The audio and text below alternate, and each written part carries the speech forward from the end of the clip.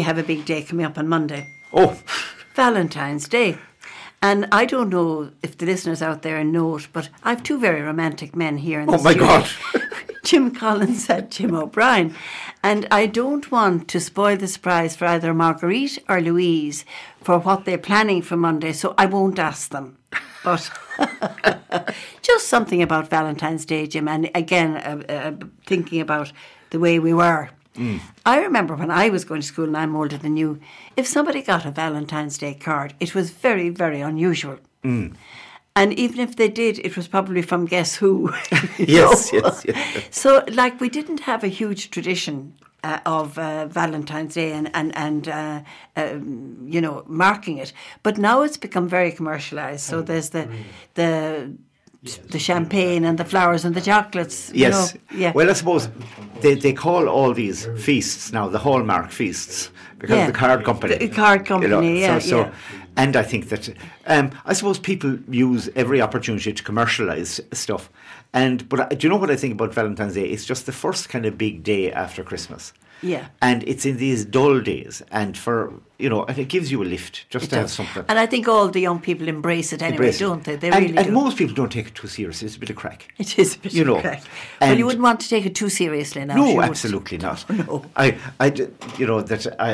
But I think that people just I mean, if you arrive at home with flowers, I mean, Louise will be able to say, "What are those for?" Oh, don't spoil the surprise now, Jim. But anyway, I have been thinking, and I mean, it's not a new idea at all. But I was just saying, if you didn't want to arrive home with the flowers or the champagne or the chocolates, why not plan, you or Louise or Jim or Marguerite, a romantic meal at home in your kitchen? Now, set the scene and pick a recipe or a meal that isn't going to cost you the earth or is too difficult to do. So I thought we'd invite somebody who is well known in Ireland, a well-known chef, Darina Allen, to come on the show and advise us. Good morning, Darina. Good morning. How are you all there in lovely County Clare? In lovely County Clare. And you're from lovely County Cork, and thank you so much for joining us. It's a real pleasure to have you on the programme on Scariff Bay Community Radio. Yes, can you hear me? I can indeed, yes. I said it's a great pleasure to have you on Scariff Bay Community Radio. I'm a fan for years, Darina. So I'm hoping that you will advise all these men or women who are going to plan this romantic meal for their partners on Monday. So. Oh, well now, tell me what would you like? Do you want me to chat about some recipes, or what would you like? I think recipes would be nice. You can set the scene too if you like. St. Valentine's Day, I really think it's worth generating a bit of excitement around it. It doesn't matter what age you are, and I'm sort of, I'm now 73, and yet I get all excited about it every year because I'm surrounded by young people here at the Ballinview Cookery School as well, and that brings me back in some ways. The St. Valentine's Day always brings back memories of when I was at boarding school years ago. It's a long time ago at the Dominican in Wicklow. And of course, for weeks beforehand, we'd be in sort of looking forward to the post coming on St. Valentine's Day with a mixture of apprehension and excitement. And it was incredibly important, to impress all your classmates that you got at least one, if not several, Valentine cards, however you managed to organise that. Yes, sometimes you had to organise it. Exactly. Yeah. So anyway, I loved it. But, particularly now, after what we've all been through for the last couple of years, it's great to sort of generate a little bit of excitement just out of the blue, even with balloons and candles and things like that. But then, again, of course, at this stage, it's probably too late to book a meal in your favourite table at your favourite restaurant. But it's so fun to actually cook together, and it could be just you and your very special whoever, or else it could be another couple of couples and all decide to cook a meal together. That's a lovely idea. Mm-hmm. Well, and there, as you were saying, something that's not too expensive and that's easy to do. So a lot of people really think they can't cook at all, but there are lots of things that are you could do together, like, for example, making a few little scones, and then we do a tear and share heart-shaped bread, for Valentine's Day, where you make a white soda bread mixture. I can send you these recipes if you'd like, and you can. I don't know. You can put them up on your website or whatever. We will. We'd love to do that. Yeah. Thank you. I mean, the white soda bread is just such an easy thing to do. It's made in minutes, and if you're making a little scones, they're out of the oven in 10 minutes. But anyway, you just literally would put a pound of flour into a nice big bowl, a level teaspoon of salt, level teaspoon of bicarbonate soda, and then about 14 stir in, about 14 fluid ounces of buttermilk. Hey presto, the dough is made. Turn it out on a floured thing, and then flatten it out. And in this case, you could just either cut it into scones or stamp it out into round scones, and you can make it into a heart shape for a bit of gas and a bit of a giggle. Lovely, yes. And then brush the tops of them with a little buttermilk or egg wash or something. Dip them into grated cheese and just pop them. Then make them into a heart shape and into the oven. And then, of course, one could have that. You can have that with anything. But another fun thing might be to make a very simple cheese fondue, because that's something that sort of sharing is good. And this is so easy too. You just some grated cheddar cheese, and then a fist of cheddar cheese each, but in a little small saucepan, or if you have a fondue pot, they used to be all the rage years ago. But anyway, yes. Mm-hmm. If you have a little pot and put first into it, for two people, say, put 2 tablespoons of dry white wine, and then put, this sounds like an ad, but it's not. Put in 2 teaspoons of Ballymaloe relish or some sort of tomato chutney you might have, and then a mashed clove of garlic, mix that round, a couple of tablespoons of chopped parsley, and then those 2 fistfuls of grated cheddar cheese. And pop that, have a little bit of lovely crusty bread ready, and then just put that on the heat until it'll melt, and then pop it into the middle of the table, and you both take your fork and dip in your little bits of crusty bread into it. Oh, that sounds delicious. Delicious. The two men in the studio here are drooling here. They are, yeah. Mm-hmm. Well, it's really, really easy. That was my mother-in-law made that recipe for an Irish cheese fondue years ago, and it's great fun. And then the great thing about it is that if you dip your bread in, you have to kiss the person on your right or your whatever. So you can organise that, just so that happens. So that would be very good too. And the other, then if you wanted to have a whole meal, something that's very easy just to heat up, like, for example, you have that lovely lamb down in the Burren there. You could make a Burren lamb tagine with raisins and almonds and have it with some rice, and that would be ready. So you could just heat it up. And again, that's the sharing thing. And then for pudding or dessert, well, it depends. But I always think, again, if you want to cook together, something like crepes or pancakes, that can be great fun, all the tossing and all of that, and very easy to make. And then you can do a posh version with some lovely orange butter with a little, if you wanted to, a little Grand Marnier or something in it. But even with the orange butter melted in the pan with some orange juice and dip them back into that, and they're all saucy and delicious. That'd be gorgeous, but I could imagine myself making a mess of pancakes now. Oh, no. I'll send you a recipe. You can't make a mess with them.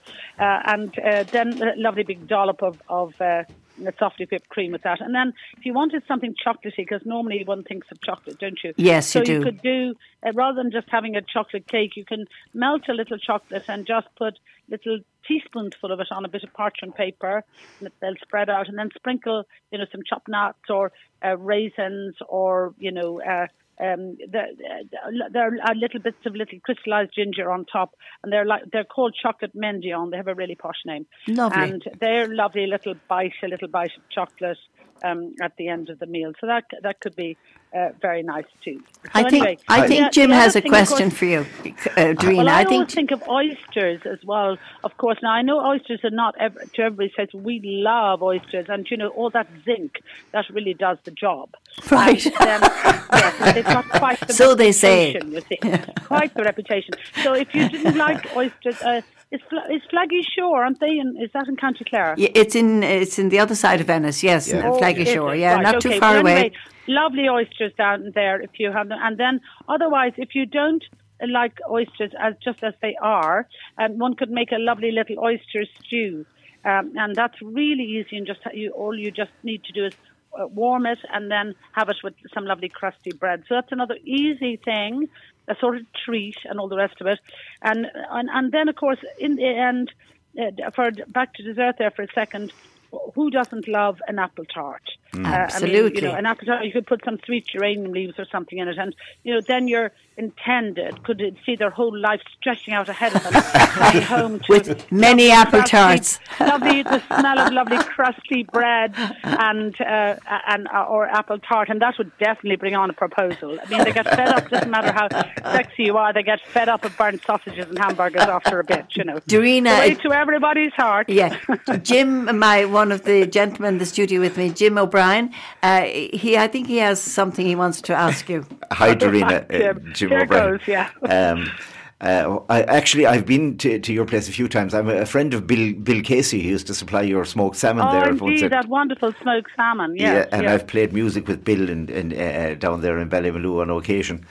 So, yes, we have to have some nice music too, though. That's for sure. Well, that's well, we have at the moment we got a present of Alexa for Christmas, and Alexa will play you anything you like. Just in terms of the division of labour in the kitchen, Dorina, I mean, sometimes my wife can say to me, "You're only in my way." Oh, no. No, that's not good to entice you into the kitchen, but I don't want to start a domestic between you.